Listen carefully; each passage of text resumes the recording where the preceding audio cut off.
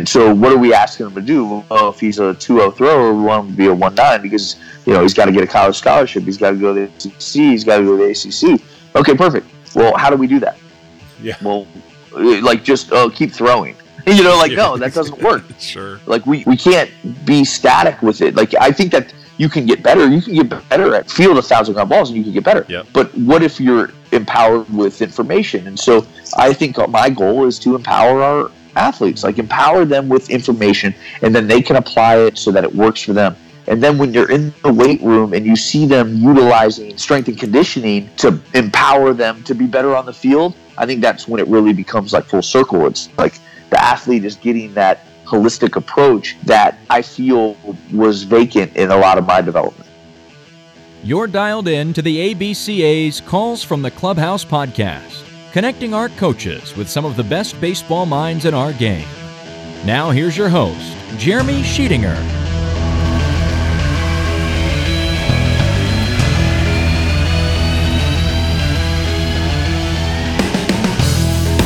Broadcasting from the ABCA National Office here in Greensboro, North Carolina. Welcome back, or welcome to our Calls from the Clubhouse podcast. This is your baseball coaching source for certified audio gold and the place you come to connect with the very best baseball minds in our game. This is a podcast for the lifelong learners. It's a community of individuals that want more for their career. They want more for their players. They live in that mode of constantly searching for the better way, never satisfied, never feel like they've arrived in coaching, and they love to take advantage of the opportunity of hearing from someone inside of our brotherhood that's finding success on the field. If that describes you, welcome to the show, and we appreciate each of you dialing in. Subscribe, review, and share, always with the reminders on your phone, your computer, your tablet. Hit subscribe to this podcast. You'll never miss another show. Leave us a review on there. We'd love to see 5-star ratings. That helps more people find this show and share this show. Keep spreading the word. Helps us reach more baseball folks with this podcast. Also, connect with us on social media. We're on Facebook. We're on Twitter. You can also find us somewhere on GarageBand and Keynote. Find us at ABCA 1945. You can also head over to our website, abca.org, if you're looking for more information about what our baseball coaching fraternity here is all about. Also, please feel free to reach out to me directly on Twitter at CoachSheets3 or by email sheets, SHEETS, at abca.org.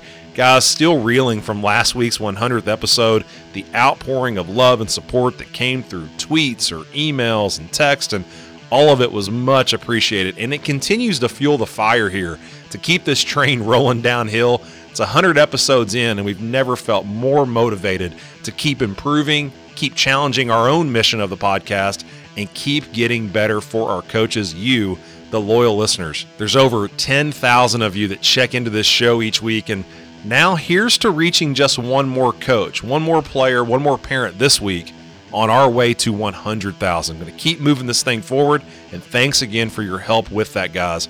Proud to send a shout out to our great friends over at AstroTurf, the leaders in the clubhouse for the turf industry. And we hope that you're already following these guys on social media. And if you want to, find them at AstroTurf USA on Twitter.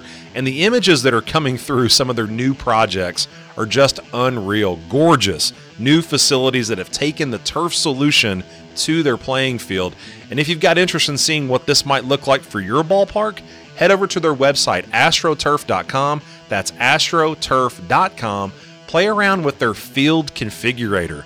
Add your own logos in there, make your own AstroTurf Field of Dreams, and find out why AstroTurf has been ahead of the curve for over 50 years. Now into this week's show, and it connects us with past podcast guest Greg Brown, the head coach at Nova Southeastern University in Florida.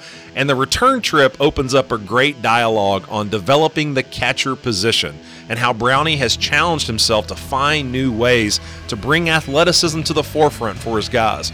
So we open up this as a precursor to his main stage talk when he takes the stage in Dallas, Texas for a 75th annual convention. And we take a much deeper dive into his path as a catching coach, the mentors he's had the privilege of working under, the lessons learned along the way, and the young men that have left his program from behind the dish and how they moved in professional baseball. We find out about their path, their journey. What was that like? And we even spend time talking through a dynamic that some of us may be sitting in right now listening in. We weren't a catcher growing up, but guess what? Now we're a catching coach.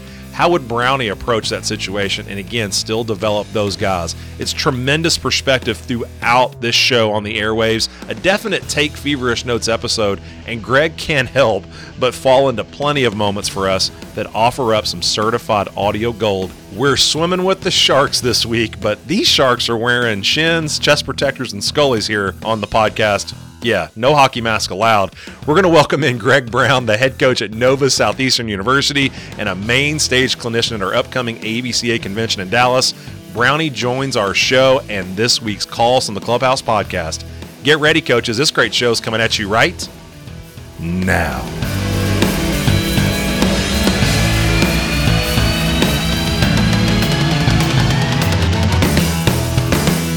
Coaches, thanks for dialing into our Calls from the Clubhouse podcast. We are broadcasting down the great state of Florida with our 2016 Division II National Championship head coach, Greg Brown from Nova Southeastern. Brownie, thanks for jumping on the call with us, my man. Jeez, thanks for having me. I appreciate it. We're excited to have you. Now, full transparency here, our listeners have hopefully figured this out. You know, we do not record episodes and can them for a couple months and break them out when necessary.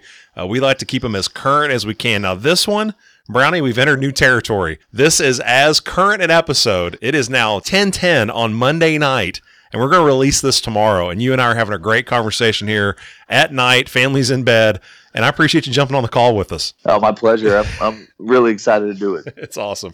Let's dive into a great conversation that's going to lead us to breaking down what you guys are doing behind the plate, and obviously leading into your main stage presentation. But where we always start our shows, we talk about the ABCA experience, you being part of this fraternity, and it meaning so much to you throughout your career.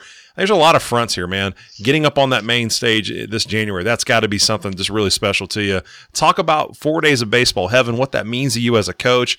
How has that experience really helped you grow inside your role? And then again, man, looking forward to Dallas. What do you got for us? You know, I think that the ABCA and how it's grown, watching it grow, has been simultaneous with my growth within it. So when I first got started with the ABCA, it was my first year as a head baseball coach.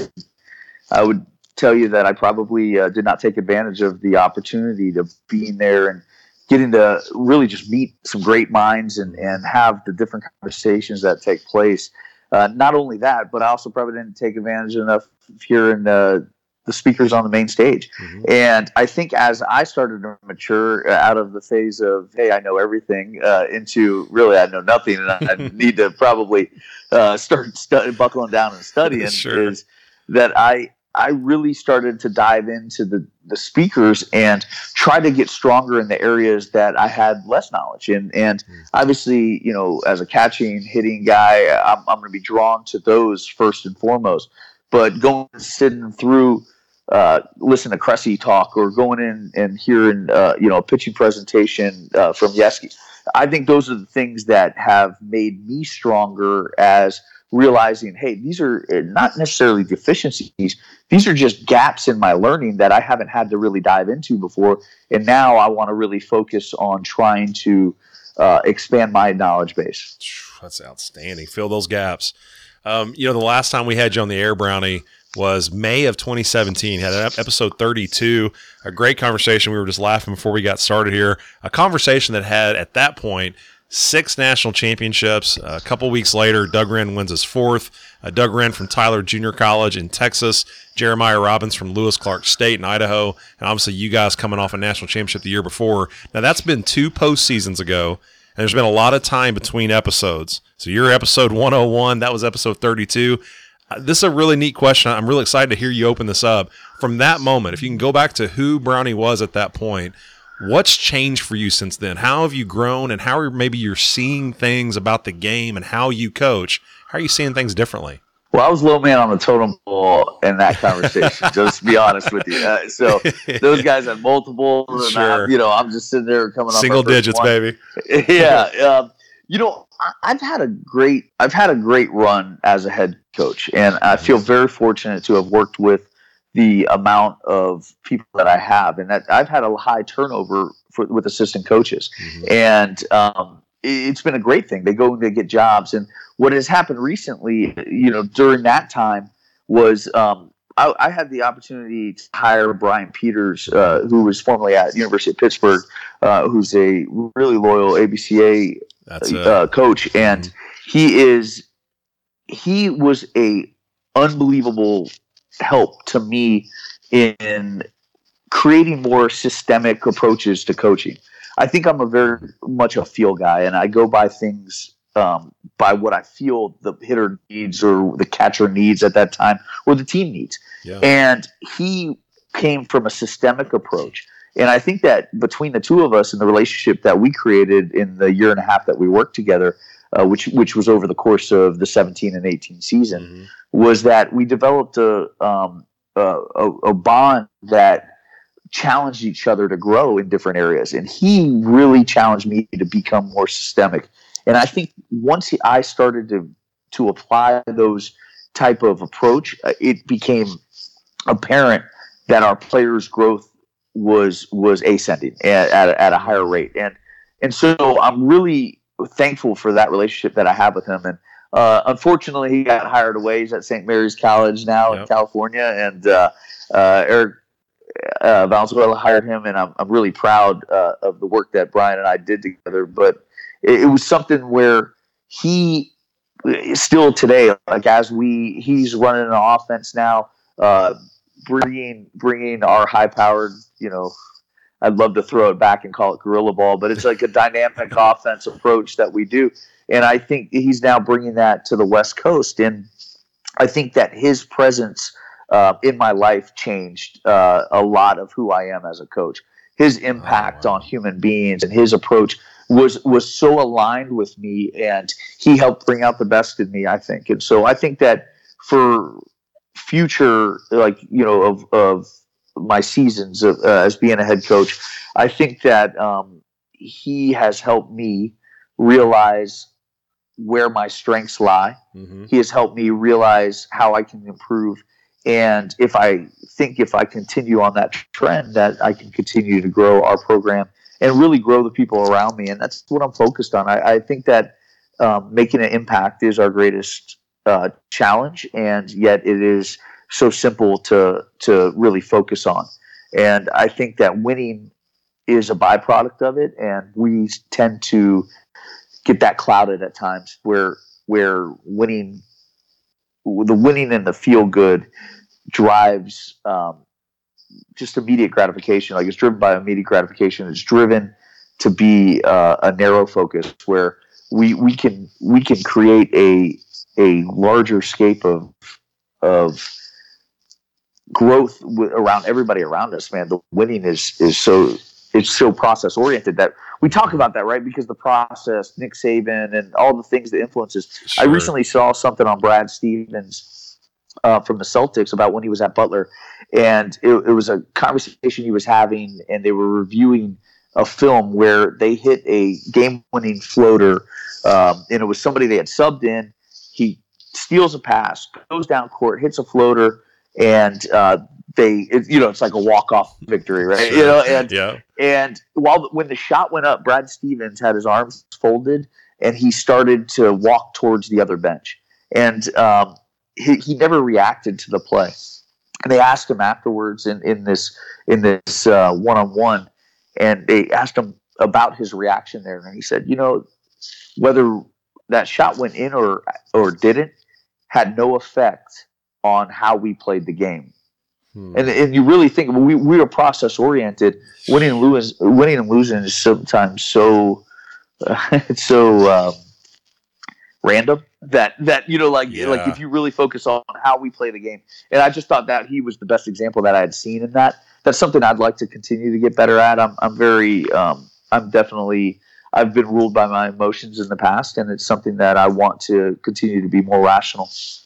Along those same lines, I had a coach out on Barnstormers this past week, and Eric Borba at Orange Lutheran out in Cali, and he was breaking down something that you see a lot of coaches do now, and I think it goes along the same lines of your conversation of really coaching with our gut or that feel. And so let's say late in that game, you do hit the walk-off. Well, it's easy to go down the left field line and be fired up, and you're ecstatic, and you're going through it, and you completely forget about that you just led the country in strikeouts. You had no approach with 2 strikes, X, Y, and Z, and you forget all those things because the last moment was so awesome. Or vice versa, you're playing great. You're really, playing great team baseball, and it just fell short, and you lose 2-1, and you want to go down the left field line and chew your team out. And I think coaches are starting to figure out that, and this is what Eric brought up, and I love this idea, and I wish I had done this as a coach, was just be more mindful and have that mindfulness to say, you know what, no matter what, I need time to digest. I need to understand what the game was before I address my team, because if you do it with passion, that can take you one or two ways. Do you see it that way? I totally do. And I think that one of the things that I've had to implement for that cool down period is I'll have the guys do field work before we address them after a game, win or lose. And sometimes if it's a raw emotion, I think it's good if you have a level head, I think it's good to get them together and try to be the calming voice on it. But it's kind of more of like, hey, this is what we do. We win baseball games, and then we clean the field and then we talk, And so sure. it's been a good method for me, because I can vividly remember in my early years a game where we won the game and I did not like the way we played at all. Yeah. And I undressed the team and I lost them. I lost them for like a 3-week period where we couldn't get it back, and it just felt like we were in this downward spiral. And again, I talk about assistant coaches. I had a wise old sage, a guy named Eric Cruz, who my son's named after him, and Cruz is he's a wisdom guy. He's a patient man. He's smart. He's now a scout for the Arizona Diamondbacks, and just really proud of his just the time that we had together. And he is absolutely directly correlated to our winning. And but I just remember him looking at me and going, "Hey, you were wrong." And he was so right in that. And I think that as a head coach, it's very difficult for your assistants sometimes to tell you the truth. Yep. And I think it's also difficult for us sometimes to listen to the truth. And I think that I've been very fortunate, again, to have the right kind of assistants around me that help conversations to be better for the group. And that's the thing. If you build trust, I believe it's a process of not working for someone, it's a working with. And there were probably times in those early years where Eric Cruz didn't like working for me, but I know that he made me a better leader, and we began to work together, and that's been it's been a special. I've had a special ride, and the only constant that I've had as of late is my pitching coach, and he is the mad scientist behind the scenes, and he's even keel. So like you gotta have that guy. Yeah, no, he's very important, and Justin Ramsey's excellent. And again, I've been very fortunate and I've had a lot of guys hired, but I do believe it's because as they make you stronger, like with their talents, you're also giving off your positive energy and your positive, like your strengths to them, and it prepares them for their next opportunity. So good. I love what you guys do at Nova, and I know you well enough to know that you're very aggressive. You think outside the box. Your mind is progressive. You're always trying to find the better way, and I know you've adapted to technology. Just made it part of your program in terms of how you guys strengthen it to enhance your coaching. It shows up in practice. It shows up in games. Can you detail that out, how you've really adjusted to that, coming from the scouting world to now living the last 8 or 9 years inside of college baseball? How have you adjusted? Well, I think that it's not going away. And I think being aware that it's not going away is something very important for us. And, I think of myself, I'm a baseball person, right? I'm a baseball man. And I think that we have to adapt. I also think that there's a lot of things that other people can't learn through your own experiences. And so, if you're an old time scout who has drafted players and developed players, seen them develop, and you've seen what that looks like, you have something that is still valuable to a Major League Baseball organization. And so you'd be a fool, though, not to try and learn the data side, right? Well, as a coach, I think that we're never going to face a generation again that hasn't been exposed to data or hasn't been exposed to arm care throwing programs that involve weighted balls. So if we're anti all of that, well, I think that we're being closed-minded. So our job, as I see it, is to be better prepared so that we can interpret these things and then apply them and disseminate them to the players that you see fit that is going to help them. Because they're going to have questions. Just because they've experienced it, like if they went, and worked out at the Texas baseball ranch with Ron Wolford, and it doesn't mean that they're the guru and they know all of the information and apply it, right? So it would be our job as a pitching coach or as any type, a positional coach to probably learn some arm care and strengthening programming that is out there and that people are going to, so that you can prevent injury and you can promote the growth and put them in position to succeed. And so I looked at data as something that in 2015 it became like basically prevalent within the major leagues. And I think that in the years that have followed, colleges have followed suit. And obviously resources matter and how you apply it. But I think that at any level you can apply data. So for instance, what we did this year, just recently in our pre-fall individuals, was we did assessments. And we took the time to assess them in a multitude of fashions, like to see, not only in their strength and conditioning, like using, I think FMS test is good for the general population. I don't think it's necessarily like parts of it are good for baseball, but I don't think that all of it is. That's just my opinion. And so we took that testing and then we applied things that we value, and we started tracking them in their strength and conditioning program from a baseline. And then on the field, we did the same thing. And a lot of it's subjective. I'm not really concerned about how hard they throw the ball across the diamond. But what I am concerned is where they are at mechanically in their baseball functional movement. Yep. And so what we do is we film them and create the baseline. So now we have information and data. And obviously hitting, there's more data that is prevalent, like whether you're using Blast or, for us, we're fortunate to have a relationship with Baseball Cloud and use Flight Scope, and we have the opportunity to collect data on our inner squads, our pitching. We are able to do all that, and we are fortunate. But when you're at an SEC school or ACC school, you're probably using TrackMan, and then you're using Synergy, and then you're using all these different things. So your scouting reports look entirely different than my scouting reports do when we're trying to play some of the best Division II teams in the country, and we're using a fossilized system, video and we're using stats, and then we're usually using a stream that's off center and kind of out of focus, so like it's kind of hard.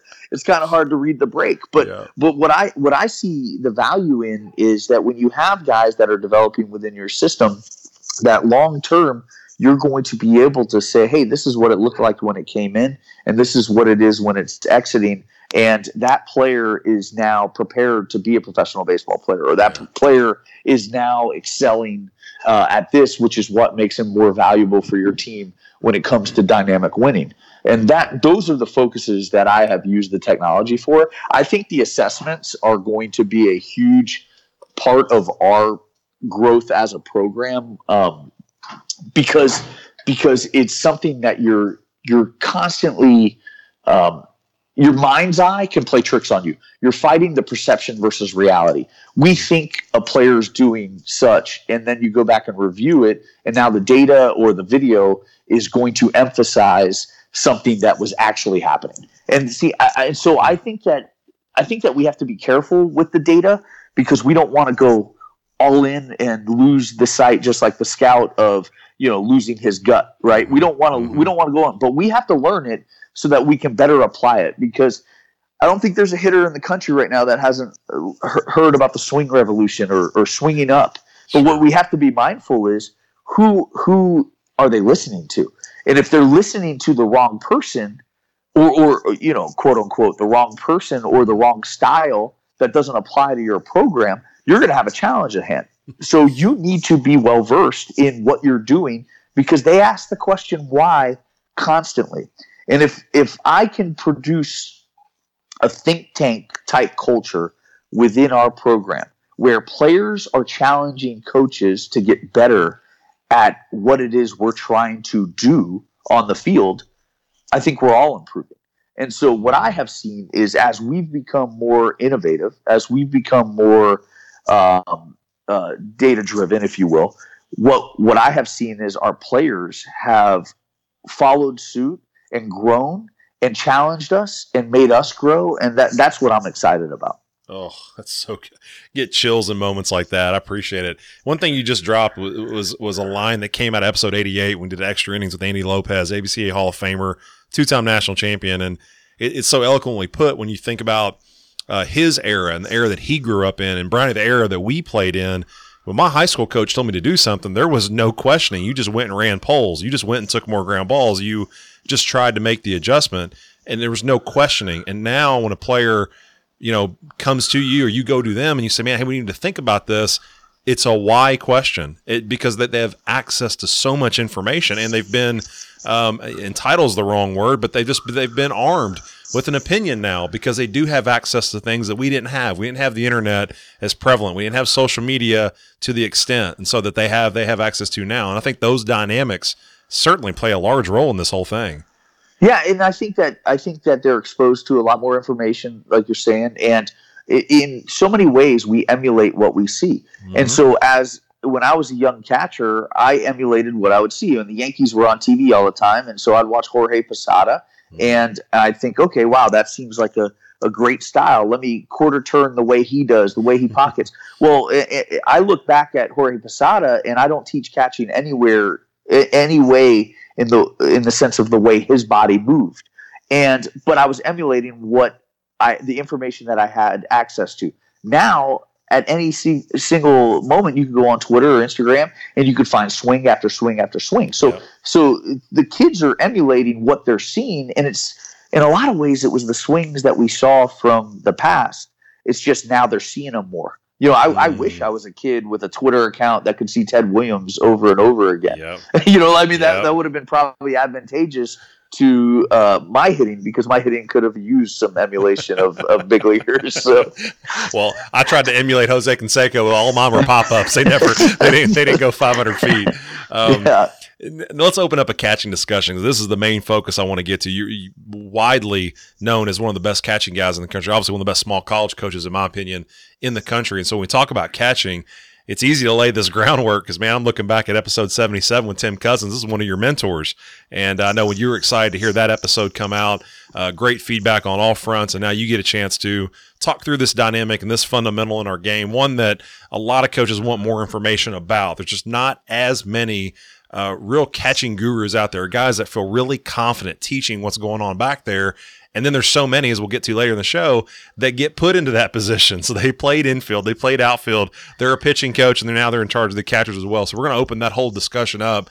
But I want you to lay that groundwork for the background that you have behind the plate. Who are the mentors that you worked with? And more specifically, what were your takeaways from each of those folks that you worked with? Well, the first one for me was Ray Romero, who was when I was in high school, he was our assistant coach, and he just worked with me tirelessly. And there was a moment that I'll never forget, which he put in a year. So after my freshman year, I go play summer ball, and I come back, and the first time that we worked, he rolled me out a bunt, and I threw it away. And he looked at me, and he said, "You haven't been working." And I go, "Yes, I have." And I come back behind the dish. He rolls out the bunt again. I throw it away again. And he goes, "Man, for a year, I spent drilling you, doing this, and you went and just played. You didn't train anymore." And I never forgot that moment and how low I felt, because the reality was he was right. He was invested in my development, and I wasn't investing back into it. So Ray was a huge asset to me. When I was in college, I played for Rudy Garvelosa and Greg Kilby. And Greg Kilby, who's East Coast crosschecker or Southeast crosschecker for Kansas City Royals, and then Rudy Garvelosa, who's national championship coach at Lynn University. But, we didn't have really formal catching training, I would say. And so, again, I go back into emulating. I think I watched TV. I became a drop knee catcher, which I would work underneath the ball. And for me, it really was a style that I think I was pretty good at. But the moment I got the pro ball, first game I ever played in front of our farm director, a guy named Mark Del Piano, who still remains one of my mentors. Mark Del Piano goes, Brownie, absolutely great game. You can't catch that way. Get up. And so, Get up. And so, well, and that moment led to me going to the Gulf Coast League. I got trucked at the plate. And basically, they thought I was left for dead. But I mean, like they thought I had a broken jaw. And the baseball player for the Pirates who had run into me was a first baseman. He was about 240 pounds, and I think they said he was from Purdue, but I can't really remember right because I probably was concussed. Sure. But he hit me so hard that the call came through, and his name was Brown, and it was Brown runs into Brown and Brown's down, and my poor mom was listening to the game, and I had to make sure that we got a phone call to her to let her know that I was all right. But I got sent down to the Gulf Coast League after that from Jamestown, New York, in the Penn League, and it was the best thing that ever happened to me because I got to play for Tim Cousins was my manager as well as our catching coordinator within the Marlins, and we went right to work, and he and I hit it off, and I can honestly say that he is the greatest mentor I've ever had from a catching perspective. He treated me with such respect, and as a human being, I learned so much from Cuz, and he was there for me in some really hard times too, because while I was playing, I lost my father, but the constant for me within the Marlins organization was always Tim Cousins, and he referred to me affectionately as the guinea pig in his speech at the ABCA last year, and I was one of the guinea pigs that we all were in this like really again like baseball think tank, and to do it at that professional level, and I never got to catch in the big leagues, and but I got known within our organization as someone who was going to make pitchers better, and I took a lot of pride in that.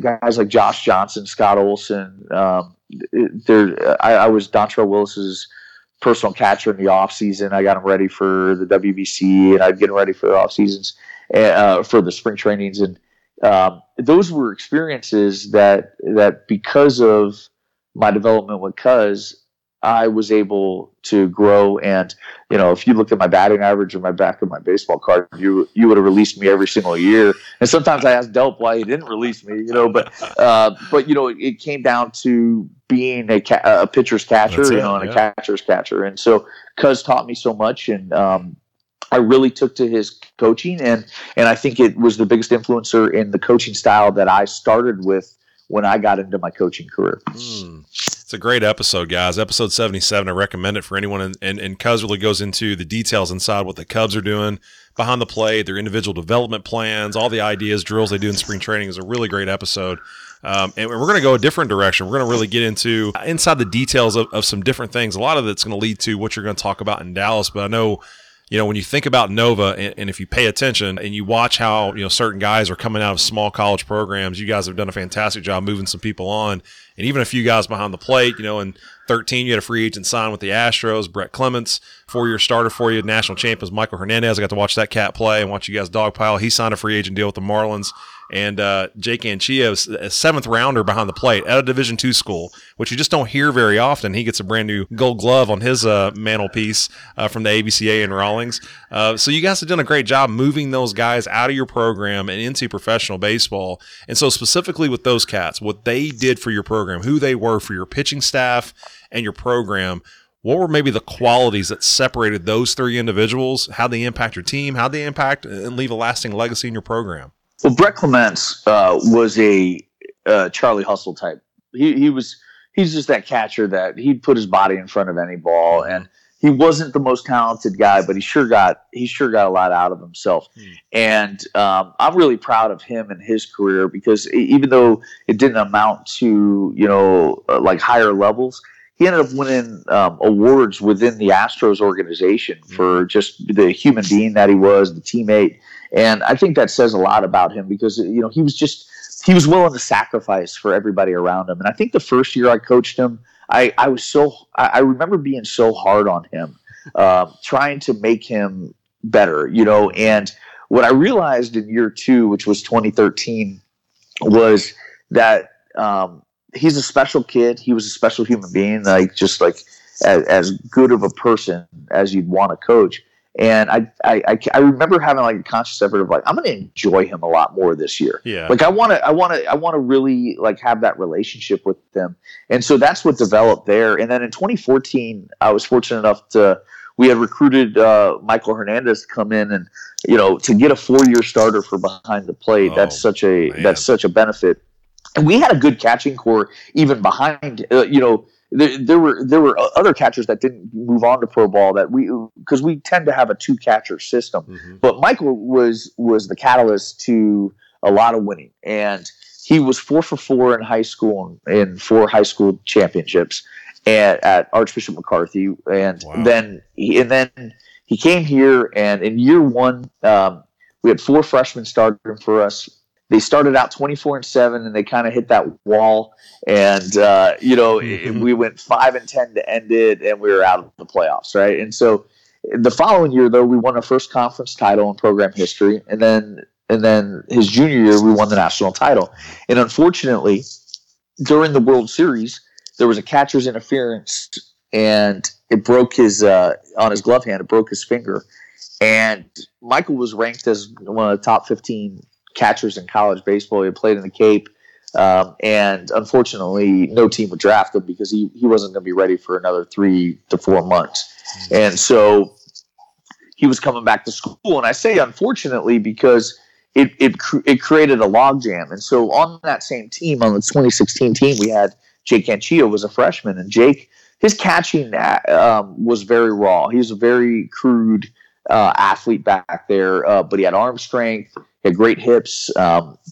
He had leadership qualities, but there was still a lot to go. Well, when Michael went down in the World Series, Jake stepped in and caught the last 2.5 games to the championship, which I think is very impressive for a freshman, especially since when he won the Gold Glove this past year, I just the other day got to give it to him in person for the first time. He reminded me that in his first college start, we were at Alabama Huntsville, and I think I ripped him out of the game by the 3rd inning and sent him down to the bullpen. So he made sure to remind me of that. And I told him, well, don't worry, on the trophy replica that we'll have, I'm going to scratch out your name and put mine. So that's how that relationship went. But Jake in year 2 was supposed to be the full-time starter, and Jake needed reps. He needed time to grow as a catcher. And with Michael returning for his senior year, which was kind of unexpected, I had to have a conversation with both of them of how we were going to operate. And I very much believed in Michael Hernandez and the way our team believed in him. And he had a difficult offensive year that year. And in a lot of ways, it would have been easy to have just benched him at time. But I made a promise that he was catching on a weekend. He was catching 2 of the 3 games in conference, and if we had a midweek, Jake would catch the midweek. So it would be a 2-2 split if we were playing 4. If we were playing 3, Michael would get the lion's share. And we stuck by it the whole time, and Michael ended up getting signed by the Marlins as a free agent and went off. And what was so cool about Michael's debut was in his first game, Michael hit 2 home runs in his GCL debut. Wow. And it was just like this beautiful moment because it was a struggle. He had a really poor offensive year, and the numbers really were against him, but to see him persevere that way. And so he finished the year this year in high A. Again, an exceptional kid. I think that he has a great career ahead of him because he can catch and throw with the best of them, and he's just a great clubhouse guy. If he gets the production out of his bat, I think that, he can have a very long career. So I'm really excited about him. But what it ended up doing was Jake only became a full-time starter as a junior. After Michael had left after his senior year. And so we had a lot of development to do. And in Jake's development over his freshman and sophomore year, there was a lot of pushing and prodding from my side. And I don't think that he was necessarily understanding what I wanted out of him. And so his body control, things that we were looking for from an athletic standpoint, I wasn't able to get out of him. And then his junior year, he came back from the Cape, and the bat was his calling card. I mean, I think he hit 47 or so home runs in his 3-year career. I mean, this guy could really swing the bat.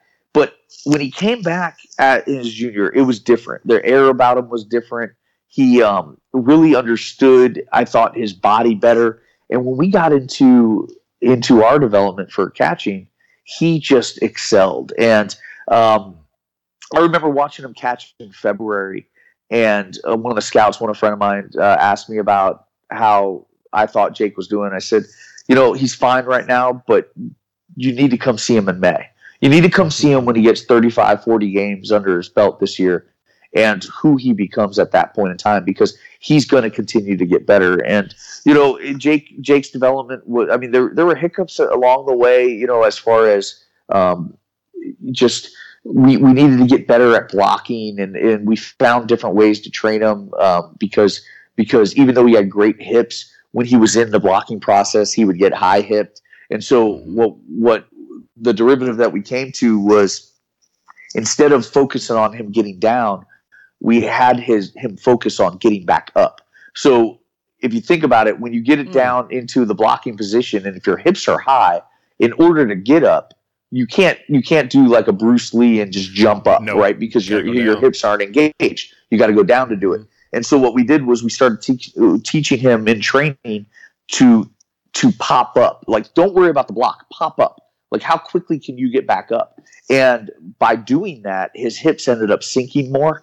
And it was a great. It seems like, in looking back, I'm like, wow, that was such a simple fix. But it took a lot of trial and error to get to that. Hey, that was what that athlete needed, because he is very athletic and he's very, very strong.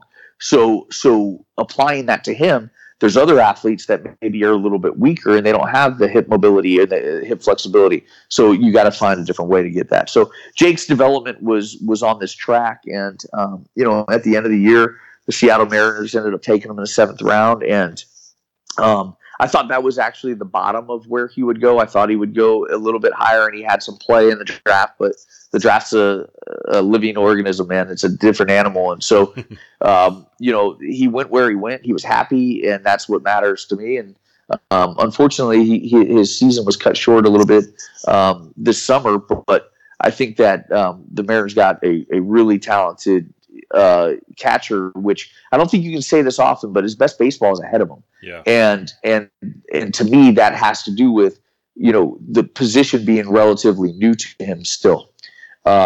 Even though he trained at it, he doesn't have a lot of innings logged, and I think he's only going to get better. That's outstanding. Now you're obviously getting prepped for the main stage in Dallas. We're excited, our 75th annual convention, and you're part of, in our opinion, one of the best speaker lineups that we've seen at an ABCA convention. So when you're prepping for that and you're building this empowering the athletic catcher, and you're going to spend a majority of your time talking about receiving and throwing movement patterns, and certainly that's a discussion itself, how you've grown in those respects and how you've seen those things differently, we'll get to. And let's start to open those up a little bit. I think we'll go to them one at a time. We'll talk about receiving. How have you grown in this space? And certainly as a player, even in professional baseball, you tweak, you learn, you grow, you see things differently. But moving into the coaching realm, and again, trying to find those cues, those fixes to move guys in the right ways, open up this discussion around receiving movement patterns. Well, I think it all goes back to Cousins, and like in my work with him, and we worked on receiving a ton, and the style that we used and what he taught us was keeping our left elbow below our wrist, and it was a what I would call like a more traditional style of receiving. I found great gains with it. I think it helped me at sinking the elbow, being able to control the left knee, which we call our nemesis, being able to control the left knee from getting in the way. He taught us different patterns that to me were really strong. But again, I talked about being a drop knee catcher before. Now I went to a static 2 knees up, and that really changed the dynamic of what I had to do receiving. And so one of the things that I remember him emphasizing with me as well was how to get my shoulders in front of my knees. And so one of the things that is really cool when I got to hear him speak last year and on the podcast was that his journey. So we were together up until 2007. And since 2007, so fast forward 10 years of me hearing him at the convention, we've been on our own different journey of discovery. And it's really neat to see the route that he has gone, as well as be aware of the route that I've gone in my development of catchers. And he and I had dinner while we were at the ABCA, and we got to collaborate on a lot of the things, fill in the gaps of the stuff that, we had gone through. And I think that's the beauty of our sport, is that, he is my source, but I'm on a different track right now. And so one of the things that I really have gained a belief in is trying to create a receiver that's going to work from the ground up and be able to keep their thumb underneath the ball. And so, referring to chicken wing as we did off air was, that was something that I've recently adopted. And what I've done is try to create different pathways for the catcher to make different moves to the ball in order to get the outcome which we want, which is a strike. Mm-hmm. And so being biomechanically strong is very important, right? Because we want to control the baseball. And so working up through it is going to take, if my elbow is below my wrist and I'm trying to work up through the ball, I think it's a lot more difficult than if I get into that chicken wing, which to me is the forearm being horizontal to the ground and your thumb being at straight 6 o'clock. Yep. Yep.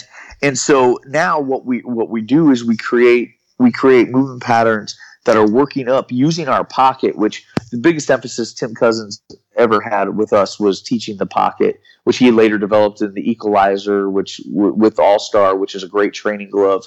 And I'm a big believer in the training gloves because I want different variables and I want different environmental cues for them to still do the same thing. You're cut from the Tanner Swanson school of catching.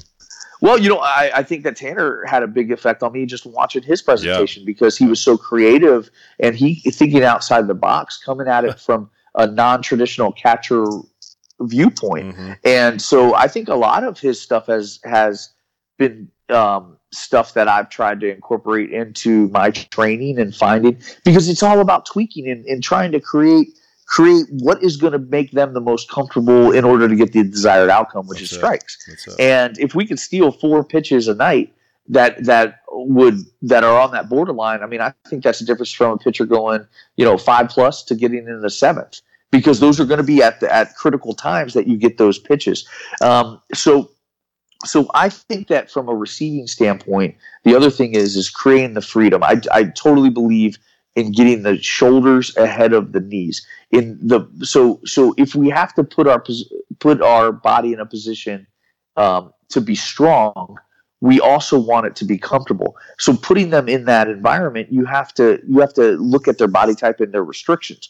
So some guys, it's very easy for their shoulders to get in front of their knees. Other guys, man, they're straight up with their back, right? And so I've started to incorporate different stances, and we're seeing that in the big leagues really now when you're looking at, Flowers to Yadier Molina to like all these guys have different styles of doing the ultimate goal, which is receiving strikes. Sure. But I think that you look at a guy like Austin Barnes, who's excellent. He's like a sleight of hand magician with the way that he moves the baseball, and he does it from slightly elbow below the wrist, where other guys attack it. Flowers attacks it differently. I mean, Flowers will go drop knee with his left knee, and then the next play on the next pitch he calls, he's going drop knee on his right knee, and I really like that. And I have seen a lot of growth by putting our guys one knee on the ground, nice and relaxed. And this was something because of the way I think Del Piano's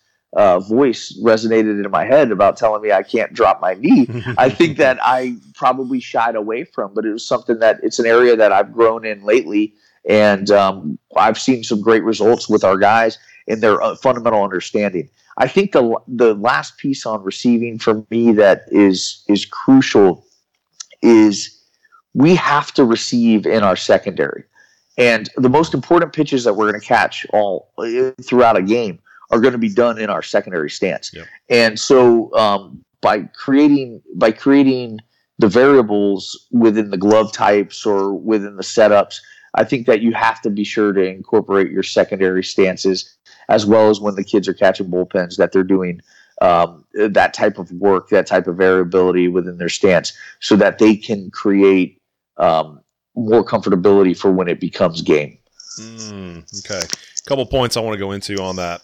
This again, conversations that come through this podcast, conversations that are out on Barnstormers, are obviously out through our convention. I think one is talk about the going to your knees and giving your catchers freedom. Brownie, that's the exact same conversation we were having off air about hitting, right? Like we all want to pigeonhole our guys into one look, especially as hitting coaches. It's got to look like this. These things have to be present. I go back to Jerry Weinstein, the Hall of Famer, the legend, 50 years inside the ABCA.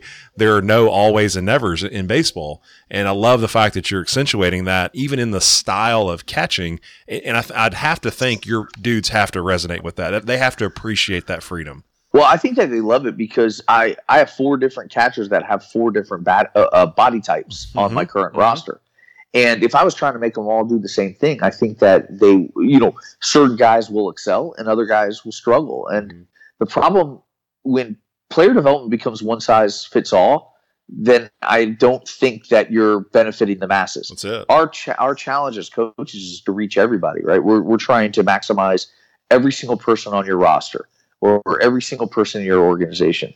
And if you are limiting their growth because of the information and access that they have to it, that's a challenge. I want dynamic performers. So with a hitter, I want to have multiple ways to be able to get to different pitches so that in the course of action, which is it's not a vacuum of a batting cage. It's something that is real, and there's different anxieties that exist within the performance, and there's also different environmental cues that are going to challenge performance. And also, did you get sleep that night, or are we on the road, or what is the challenge that hitter has to face that day versus that arm is something that I want them to have multiple ways to do that. Well, as a catcher, I want the same thing. I want to be able to, if I have, if I have an umpire back there that likes the higher pitch, I need to be able to be in a higher setup for him, right? I need to have a different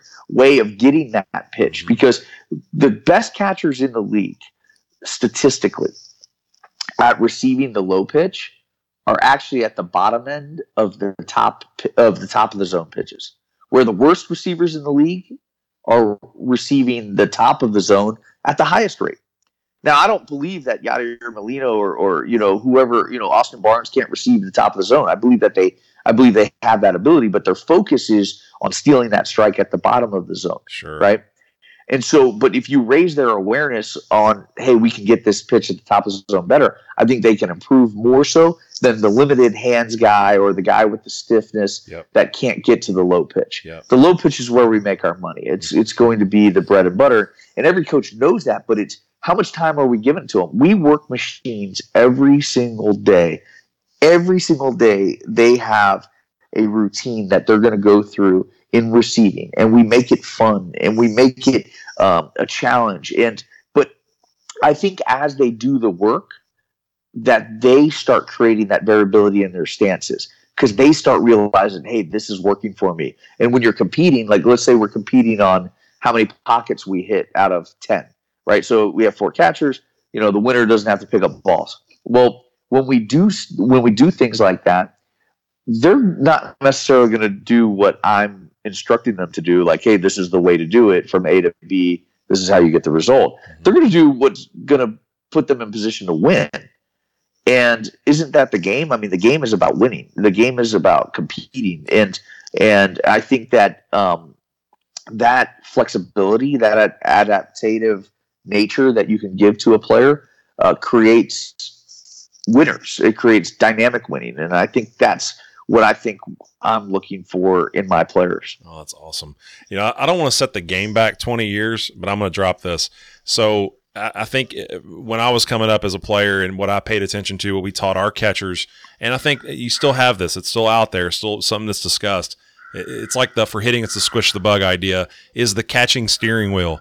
And really working the steering wheel up and over the zone from the in to the out. And I think more and more, again, you watch professional catchers, and Ryan Cienko, the assistant catching coordinator with the Dodgers, spoke at UIC last year on Barnstormers and really opened my eyes. And I was listening for my moment because I got to figure out when to take this video. And I kind of looking over to the right and the left. I'm just making sure the event's rolling smooth. And he says, hey, I love when my guy's chicken wing. And I perk up like, I've never heard a catching coach ever say that before. Now, where's this going? And the drill sequence became back to understanding, to your point, The bottom of the zone is where we really make our money. So if we can live on this parallel line, if we can keep our glove, basically that L shape, right on top of that line of the bottom of the zone, we then have the ability to kind of raise our elbow, get our glove below the strike zone, but then raise it back up and keep it on that parallel line. So it's going to look like a chicken wing, and it's going to look uncomfortable, and it's going to look weird because we try to coach against it. But we have to think a little bit differently on, again, how can we present the presentation of that pitch by not letting the arm, the glove, everything drop below and then try to come back up because every umpire sees that. Correct. And the other thing that I think about that is that we want to be, like, we talk about planes and hitting, right? We talk about being on plane and stuff. We want to be on plane to the flight of the baseball. Mm-hmm. But in catching, we want to be slightly below. Mm-hmm. And what I mean is that as you're receiving, we don't want to be parallel or above, because then we're going to be chasing the ball, because the ball's moving down, especially if you're talking about a breaking ball. Yeah. There's going to be sink to it. There's overspin, which is going to create depth. And so what we're trying to do is work below it. Tony Walters of the Colorado Rockies is amazing at it. If people see the footage of him, he works even below fastballs, where he sits below, and then as the pitch is entering into like his receiving zone, he then is working up. Well, I think that one of the best teachers for me in catching drills that we've applied have come from watching infield coaches. And so we start taking the similarities to the positions in body movements. And what I started doing was trying to say, okay, well, if they're working their hands this way, from the ground up, let's say, and trying to move through the ball and chase the glove, well, is there something that I can apply to that behind the dish? And that's how I started doing it. I think that the best converted catchers are always the failed shortstop, right? The dude who can't run, or whatever deficiency we put on him. Yep. Well, I think that probably the best converted catching coaches would come from infield coaches. Wow. So that's just a theory. Well, yeah, we're going to come back to that in a second. That might lead right into that question. The last point I'll give you is this. You were talking about the turns, and again, I think this comes back to freedom. We're still talking receiving here. Quarter turn. Again, if I were to roll out of bed and not knowing, very much about catching, being an infield or hitting coach, majority of my coaching career, I would talk about the quarter turns. I've heard 1,000 guys say that, and we even mentioned it earlier. And it was a great discussion even this past tour out in San Francisco and L.A. Stevie Rodriguez from UCLA, Todd Coburn, the catching guy, talking about just being cognizant to your point. We want to live below the baseball. We got to understand that plane. And you see guys that they still got guys at quarter turn. You still got guys that just drop the fingers a little bit to come back up to receive. You're also seeing professional baseball guys, there's a few in particular, that go down and touch the ground. So their move is a little more drastic, but again, it's emphasizing that I got to get down so I can work back up and get to the knees. Have you seen that as well? Oh, I absolutely have it. We apply it. Eddie Rodriguez is a friend of mine who played in the big leagues. He was a catcher at University of Miami, and he finished up playing with the Yankees last year. And he, to me, is the most brilliant catching mind that I've been around. And he has, because he's very into what I'm into when it comes to the offensive approach, is what we actually do versus what we think we do. Yeah, exactly. And so a lot of the challenges that he and I have had together in like trying to figure this thing out on how to develop catchers better has been what's actually happening. And as you study film of major league catchers, the pitchers their average fastball is harder than it's ever been in the history of baseball. And yet they have more movements of their pocket away from the ball prior to catch. That's it. Than ever before. That's a great point.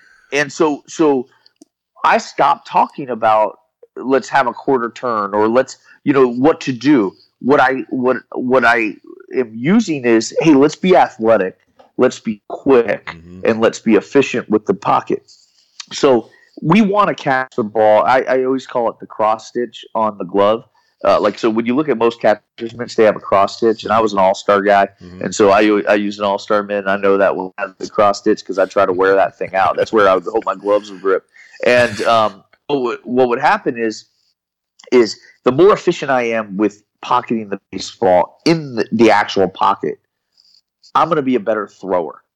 And the reason is because as I go to transfer, it's going to be in the same spot every time, right? Makes sense, right? The other thing that happens is you can also create, the feedback for the pitcher where, he might be throwing, 80 poo that day, but he's feeling really good because your glove's popping pretty loud. That's you try to give that false sense of security. 85 to 95. Oh, you got really good stuff today, and so, and so, those are the added benefits. But the control factor is something that I think is very important for us. So what we do is we train that, and we train it over and over again. And so back when I was training with Cousins, we used to have the routine. That's what we called it. And so it was a sequence of different receiving styles of 20 pitches. So it's 5, 5, 5, and 5. And so the first 5 were regular. The second 5 were what we called pancaking, which is extended using the pocket but keeping like a stiff elbow. And so the ball and the stiff glove, and so the ball would pop out like you're on purpose. You're just trying to put the pocket on the baseball. And then we would go deep, which deep was out of your peripheral. And then the last 5, we would go back to regular.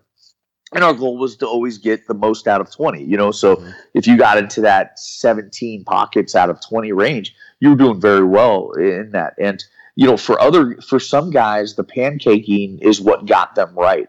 For me, it was always the deep. I could catch the ball very comfortably deep in my body, and that was always what set me right. And so, but using that tool, our goal was one specific thing: find the pocket, find the pocket, find the pocket. Yeah. And so now, every single time I play catch, I'm counting pockets. It's like it's ingrained in me so much in the repeated pattern that I want to be able to catch pockets. And so, again, forcing competition. How do you compete with the person that you're playing catch with?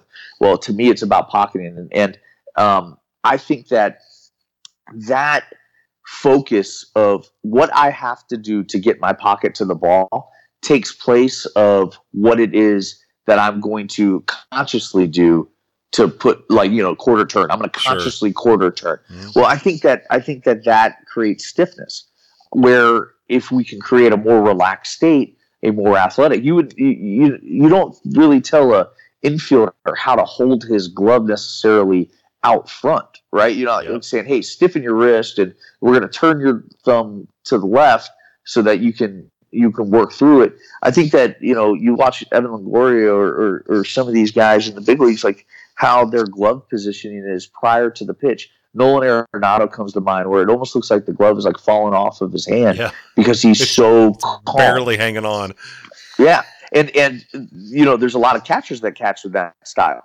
And this is something that I think has been a challenge. I was talking to my former scouting director, Bobby Heck, about this, who's a former catcher and, from the great lineage of catching to leading, which seems to be a good parallel for all of us, is that we were talking about catching, and it's like, how do you explain catchers' misses? Like, misses in a game are something that interrupt the flow of the game, and nobody likes them. Every time a catcher drops the ball, people notice it, right? Catch 99 out of 100, they only remember the one that you dropped. That's kind of like the old adage that it's a thankless job. We know that, right? We know that as catchers. But the guys that are the best at stealing strikes, they miss balls because they're living on the peripherals. They're living on the edges. And sometimes it's okay, especially with nobody on, that you can live on the edges. And Yasmani Grandal was that for me. When catcher data started coming out, Grandal was in top of the league in his receiving. Yep. But when I scouted him, as a scout for the Astros, when he was at the University of Miami, I didn't rate him as such a high receiver because I didn't he had a lot of misses. He missed balls on the edges. I thought that his movement patterns could be better, and so in my mind, it wasn't. But then when you start seeing the data, he's ranking really high in comparison to the best of the best.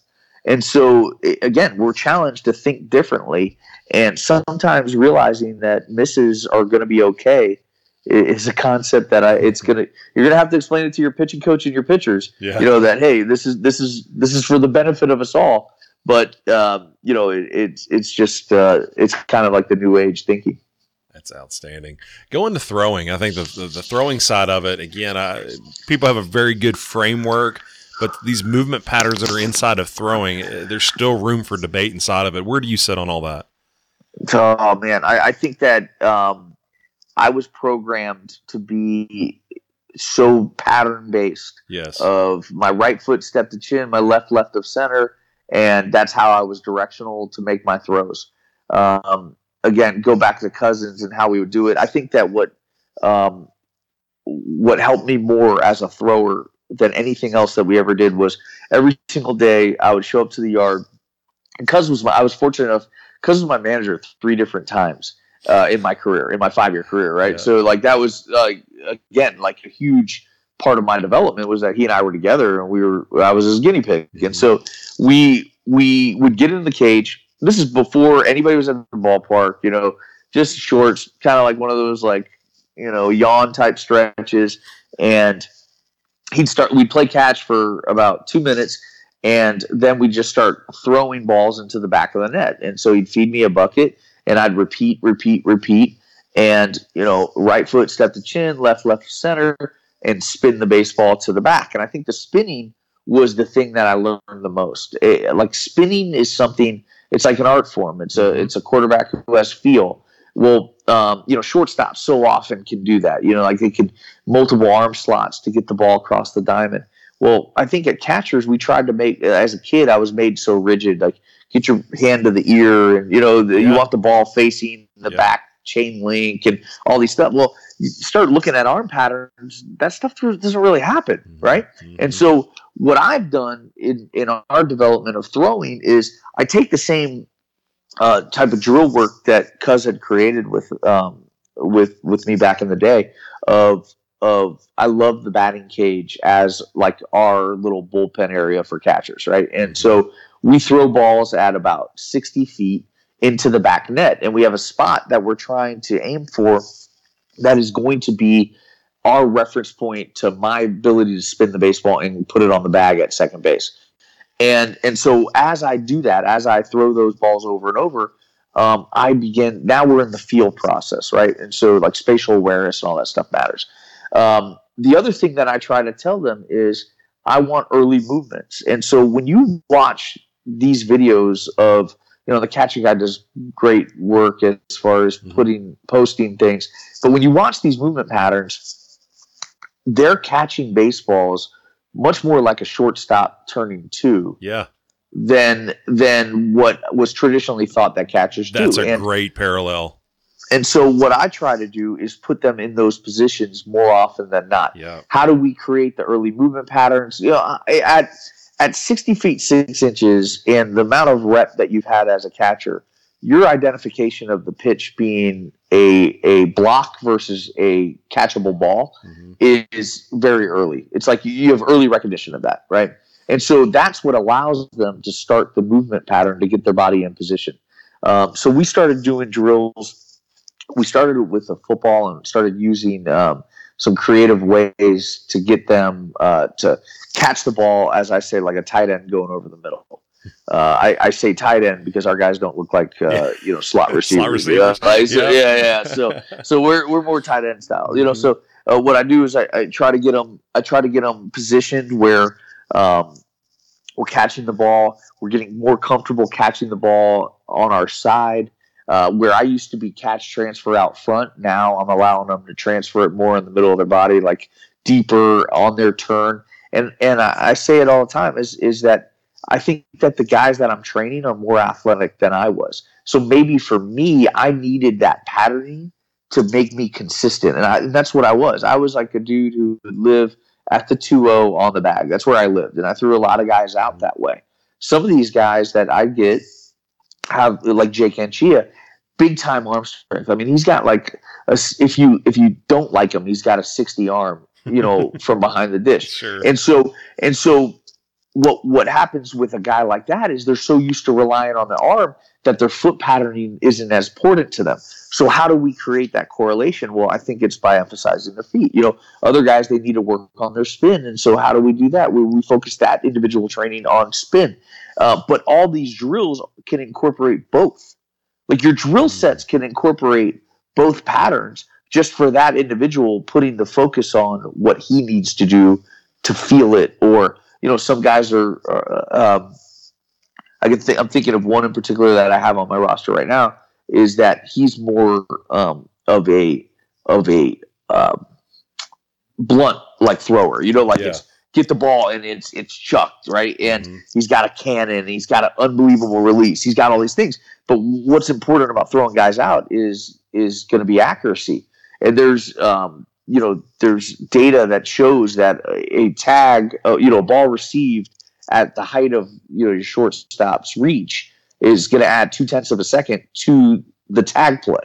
Well, that 1-8 now becomes a 2-0, and obviously that's the difference between safe and out. And so how do we create better thoughts within their mindset that they're going to be able to apply, that's going to get them better while we're working as a macro group? That's the hardest challenge we have. If we're sitting in a cage or a lab and we're working one-on-one with a catcher, you can individualize the training. But in a team setting, you have multiple catchers. How do you individualize it in the 15 minutes that you might have set for indies? And that's saying you have a catching individuul on that day, because most of the time what happens? Pitching coach trying to get to them, so that they can throw the bullpens, because pitchers are always going to take the priority. And so how do you create these opportunities when your practice matters? Are catchers going to get the machines out and do their receiving on their own? Do you have a setup that you even have a machine? Those are the challenges. And then I think the last really big obstacle that most programs face is, do they have a catching coach? And do they have somebody with expertise that's comfortable with teaching that? And I go back to Tanner and the presentation that he had at the ABCA. I think that Tanner Swanson's approach to catching was something, yes, like when you're watching that video and he's got 6 hack attack machines side by side, I'm like, oh my gosh, this is it's the Taj Mahal, right? How do we get that? But you can take all the different variabilities and stuff that he shown to the masses and say, this is what we're going to do at our practice to implement. Even if it's a coach throwing the ball, at least that you're creating different thought patterns in how they're executing the drill. The machine, it's a luxury, and it's a great luxury if you can have it. One of the emphases that we do with the machine, and this is also where I've grown, is I believe that receiving the curveball is much more vital than receiving the fastball. I would have said in my early years of coaching catching, we probably did 95% fastball training and 5% breaking ball training. Yep. Now, I think we're doing 99% breaking ball training, because I think that catching the fastball is a byproduct of catching the breaking ball, because again we're emphasizing working underneath the ball, and because we're using that horizontal forearm. And so by understanding that pattern, I think it's easier when you move to the fastball. And so as I've seen our guys put 5 weeks of individuals or 4+ weeks of individuals catching training into application now, when it's bullpen time, when I lay eyes on them, I can see their patterning getting better, or I could still see some guys getting into more of a choke reception to the ball on the left, which I want them to be sink the elbow, thumb down. And there's a lot of trust involved. And so, it's something that, I got thumbed in spring training one year, and for 6 months, it felt like every single ball I caught weighed 100 pounds. Every one of them. And so you're trying to build trust, but getting them to understand why and the benefits, and if they can master the art of it. But how do you do it where it's low risk to injury?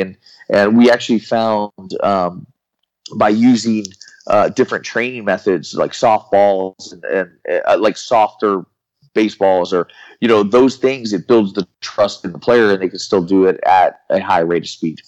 You mentioned routines, and I want you to open that up. I think every listener would be upset if we ended without breaking that down. The routines that those guys have. Are there certain drills? You talked about using some different machines. You have a thing they do every day that gets them prepped, ready to rock and roll. Open that up. Yeah, I think that first is you got to start with your hips, right? Because if we don't get their hips right prior to squatting, I think that you're going to be in like a deficit right from the start. So what we try to do is we try to create what we call catcher stretches prior to, and then we have a blocking routine, which we do the 3-ball drill, where you put the ball in sort of a triangle, and we want them to block to the center, block to the right, block to the left, but do it with rhythm. We're not in an urgency. We're not trying to be gangbusters and beat it.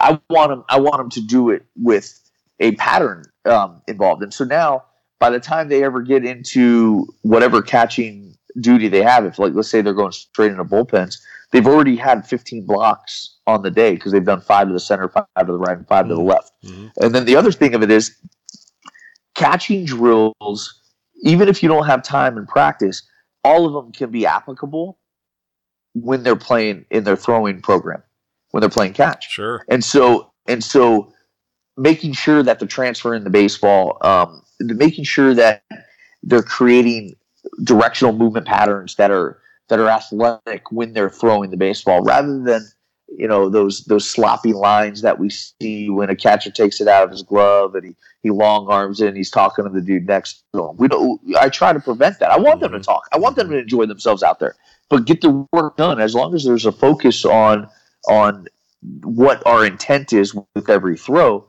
we have an opportunity to get better. Yep.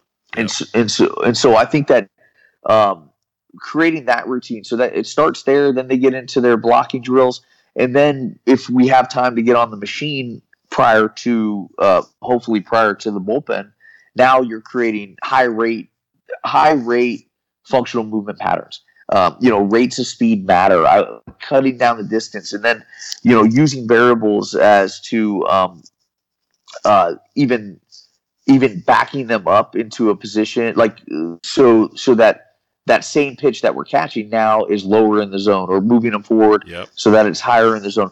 But having them do it athletically, I think, is very important.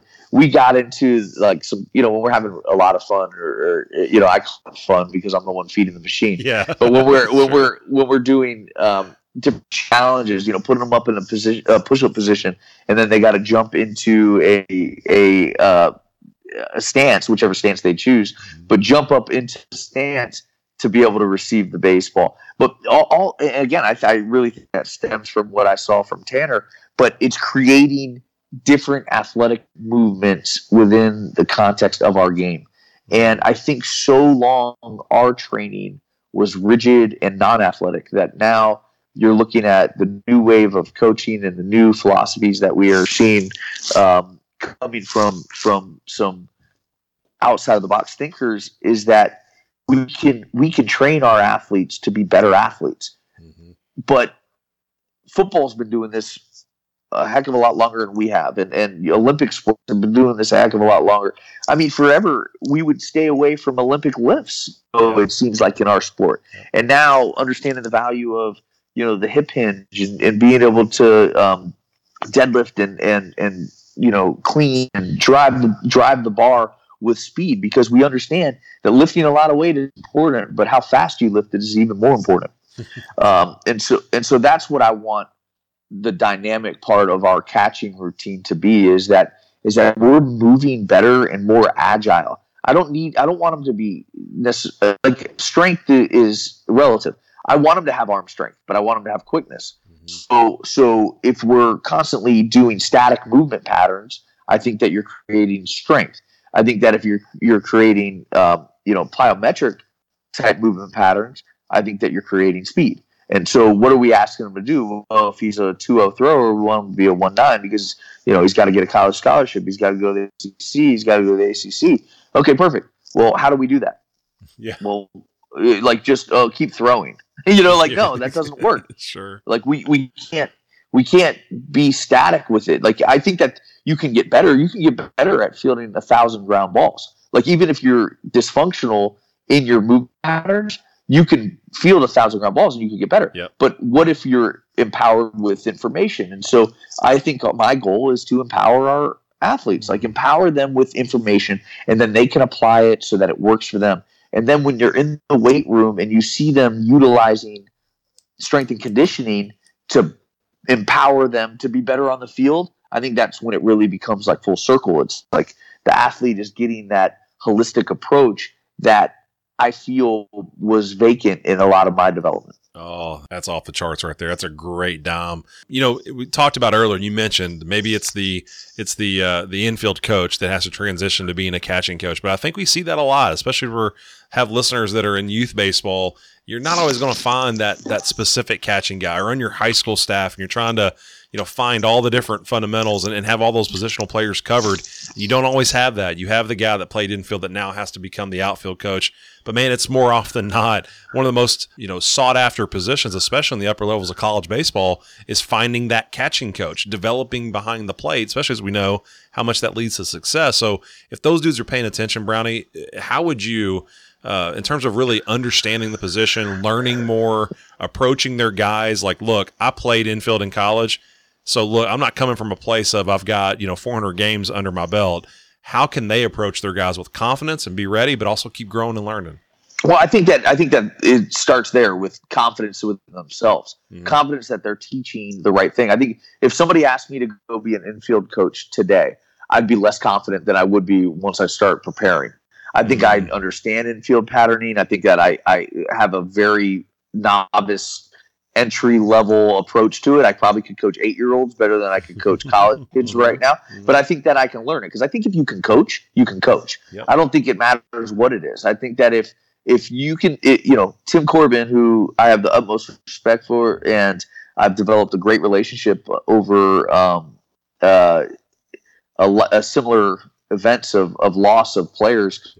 I lost a player, and Tim lost a player a couple years ago, and I think that if you put him in charge of a Fortune 500 company, I think that he'd have a way to find success, because he build culture and empower people. And I think that that's the approach that we should have. If we believe in our own ability to coach or get more out of people, that we can develop, we can grow in that. A lot of us, old dogs, teach old dog new tricks. Well, I think that it's just applying the same type of drill work that you've been doing prior to. You just need to find somebody that helps empower you.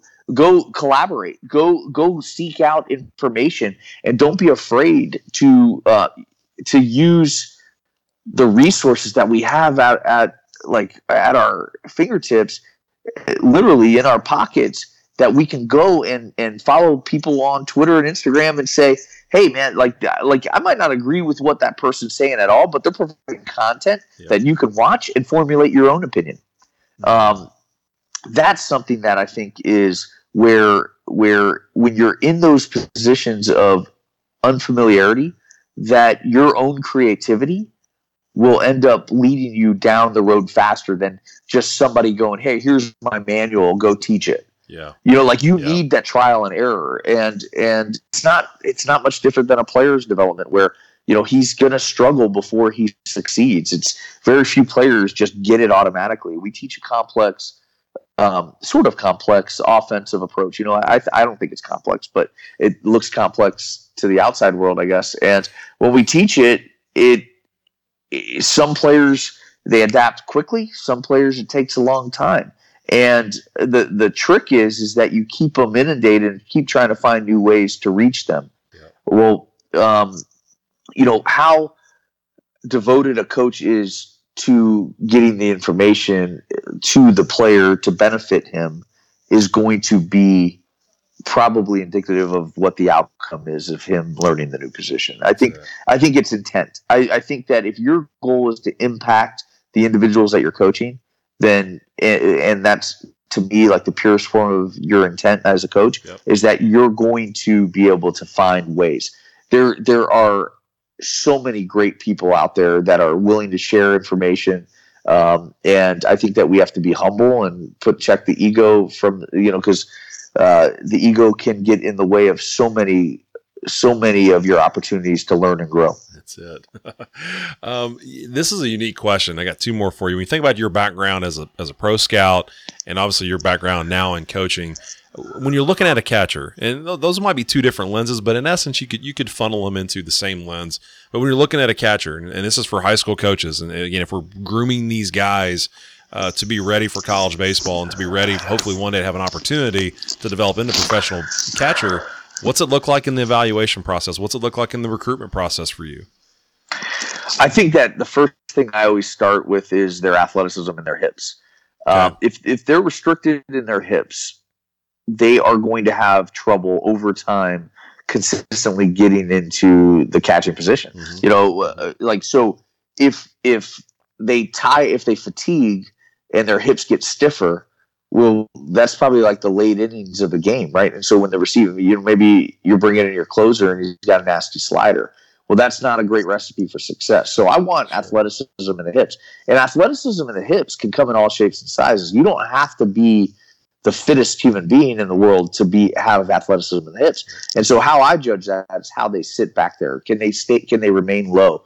And then I think in evaluating catchers, and this was a Bobby Heck teach to me, and ever since he taught me this, I can't get it out of my head, is you go watch a catcher on Friday night and he looks great, right? They're gangbusters. Well, go catch that game on Sunday and see what he looks like after he's caught 3 back to back. That's something that is really indicative of how healthy the catcher is to catch over the long term. Obviously, in the professional baseball, you're talking about 140 games. You need him to catch probably 100, 110 in that time, in the minor leagues, if he's going to be an everyday catcher. I think in the high school level, you hope that you're blessed, right? If you have one catcher on your team, like in your school. And then, if you have 2, you got a plethora. Well, I think that identifying the athletic catcher who's going to help you win is so important. Like throwing out the bat and the statistics. I mean, the Red Sox right now, best record they've ever had in their history, and you look at their catchers, they're hitting probably a combined 200 right now. Yep. And the reality is, though, they win with them, and they're leaders, and they Christian Vasquez is stealing strikes at a high rate. They're more value to winning than just their offensive input. So I think that's what you want to evaluate. How do they lead? Do they inspire the people around them? Do they make them better? And I said that about Jake Anchia's development, where Jake had the qualities of being a leader, but it needed to be developed. Michael Hernandez came in with those leadership qualities, and although they continued to develop, they were innate in him from the time he was a freshman. Yeah. And so Jake really embodied that as a junior. And I think that exploring opportunities to develop those type of things once you identify this is the athletic fit, and then really working on developing leadership qualities within the individuals in your program, but especially behind the plate. Like, we have a leadership academy, and I've spoken about that like in multiple platforms. I think it's the smartest thing I've ever done as a coach. Was implementing this 5 years ago, and this year we have 14 of our 41 kids in our program that are in the leadership academy. And the one thing that I off the record mandate is that all the catchers are always in it, because sure. I think it's just so important for their development. Mm-hmm. And the catching position is going to get you through the hardest time of your season. Mm-hmm. And so if you have individuals that people believe in, they're going to carry you through. Mm-hmm. If you have individuals that are selfish or self-serving or inadequate, I think that your season will follow suit of that as well. Okay, man. Last question I got for you. And again, we talk about emptying our pockets out. And I just want you to think about 2 parts here. Advice for catching coaches, advice that are out there, things you've learned. I love the lessons learned. Let me be your experience type advice. And then for coaches in general, dude, you've got so much to offer, Brownie, on a lot of fronts. And you've done that throughout this show. What would you offer catching coaches? What would you just offer coaches in general listening to this? Well, I would say read. I think that the more that you can read and like real reading, like I find myself in that trend where I only read 140 characters sometimes. Yeah. I want to get out of that trend. Mm-hmm. I want to make sure that I set some time for me to do some thinking about what I'm implementing that day within our coaching, within the practice plan. Mm-hmm. I think that just being focused, it will allow the people around you to be more focused. I have a saying that, like, within our program is that my passion and my love for the Nova Southeastern University baseball program will probably never be matched by anybody within the program naturally. Mm-hmm. But I'm challenging them to rise up. I'm challenging them to commit to loving this place so that we leave the jersey in a better place. And then when we go on, it's somewhere you're going to be proud of, and you're going to have a degree, and you're going to have all these things. You're going to get so much from this university if you devote yourself to being to succumbing to, hey, there's this great entity that I'm a part of, and I want to make it better, and I want to leave it. That's my legacy. So I think as coaches, our challenge is, how do we leave a legacy? How do we create the impact that when you leave a place, that place knows that you were there? And sometimes that's through, fundraising and building, and sometimes that's just through the impact that you had on the individuals, that they're never going to be the same. And that's what I like to think about, like my assistant coaches, especially in leave, that I'm never going to be the same, because I was impacted by the time that we spent on the field, on the grind together, developing people and developing each other. And so I think that the give back to the game is so important. And I think it just rewards you. I've been rewarded so much just recently. Even just today, 3 of our former players stopped by that are all in professional baseball, and that reward is so big. But I talked about the Leadership Academy. One of the original guinea pigs, if you will, within the Leadership Academy, reached out to me and asked if he could be a guest speaker. And so, to me, that's like it all coming full circle, right? And sure. So my message is more about appreciate what we are doing and what we have. I think so many times we don't stop just to enjoy where you are. Be excellent where you are. Make the program or the organization that you're in the best that you can do it, the best that it can be in the things that you can control. There are things that title allow you to control that others don't. So if you're the volunteer, spend the time learning from everyone that's around you. Your goal is to eventually be in that top seat. Okay, that's not being a climber, that's being a visionary. Like, hey, you have a plan for your future. So why not spend that time learning from a recruiter who has the wherewithal or the experience, or the guy that's excellent at office work, the non-fun stuff, right? Mm-hmm. So, the field's 30% of it. I mean, that's what I've come to think, believe. And so, I think that if you could separate yourself in that 70%, that's going to end up being what carries you from job to job. If you're better at the 30%, but you stink at the 70%, I think that most of the hiring coaches are going to go in a different direction, because they're not really looking like your difference making on the field. They can probably find something similar to that versus all the stuff that they're going to have to make up. So I think that's something that I didn't have a lot of tutelage from the office stuff, and it was a lot of learn on the fly for me, because I didn't have much coaching experience when I got the job at Nova Southeastern. I had only coached 1 year at a junior college before I got the scouting gig with the Astros. But when I was with the Astros, I learned from a grassroots level as to the game, and I had great teachers. And Bobby Heck is a huge influence in my life. Still have a relationship with David Post, who's was the national cross-checker, who's now the assistant GM with the Padres. And I think that when I was with those guys, I tried to learn. And it was like this game and sport that you've known your whole life. You're just learning at a totally different rate, and how to break players down and do that. Well, if that momentum that I had back then, I mean, I haven't been in scouting, it's crazy to think, but now 9 years. But I still think I'm scouting every single day as I'm watching baseball. Like, every time I'm watching baseball, I'm scouting. I don't, I don't see the game the same way. And so I'm trying to continue to sharpen that axe, even though I'm in a different role. So grow yourself in this game, and that's the best thing. And so I probably didn't answer your question at all, but but that's where my mind went, and I think that's awesome.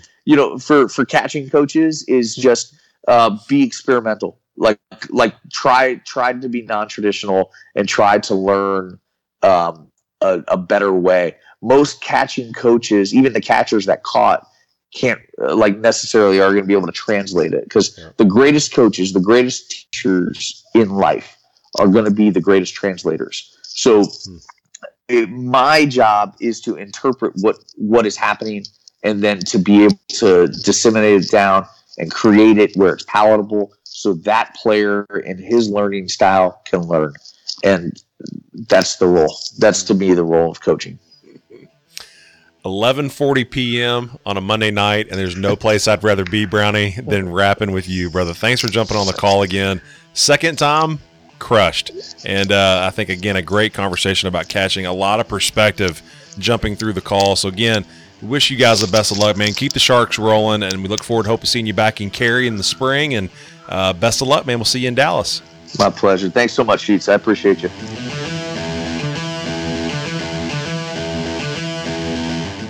Thanks so much for dialing into our Calls from the Clubhouse podcast and connecting with these great coaches. If you're interested in more of these shows, check us out on iTunes, hit subscribe, and dive right in, or head over to abca.org/podcast and scroll through all of our episodes. A huge thanks again to the great folks over at AstroTurf for sponsoring this podcast. If you're looking at doing any upgrades at your facility, head over to astroturf.com. That's astroturf.com, and see why they've been ahead of the curve for almost 50 years. Now, here at the American Baseball Coaches Association, we're here to serve coaches around the world, so let us know how we can help. Head over to our website, abca.org, for more information. Make sure you're following us on Twitter at ABCA1945. You can find us on Facebook as well, and feel free to reach out to me directly at any time on Twitter at CoachSheets3, or by email sheets, SHEETS, at abca.org. We'd love to hear from our loyal members and continue to find ways to keep growing the game together. As always, coaches, thank you for listening in and staying dialed into our podcast. Until next week, we ask you keep growing, you keep developing, you keep challenging yourself inside this game. We wish you and your club the very best, and thank you for what you're doing for the game of baseball.